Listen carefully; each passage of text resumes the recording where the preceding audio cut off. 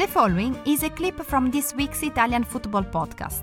Listen to the full show and all other episodes by going to patreon.com/TIFP and become a member for only $2.99 per month.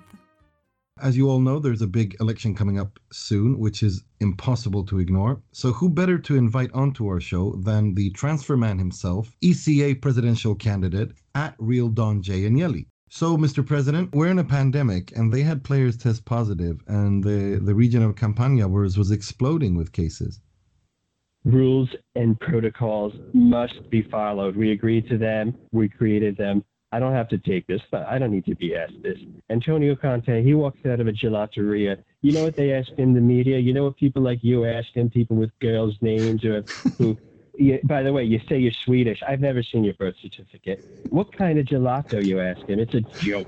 They don't ask him tough questions. He's in the middle of a huge scandal right now. He's really not in the middle of a big scandal. He is. Look around you and just spy on my transfer market. My transfer market is beautiful. Spy on it.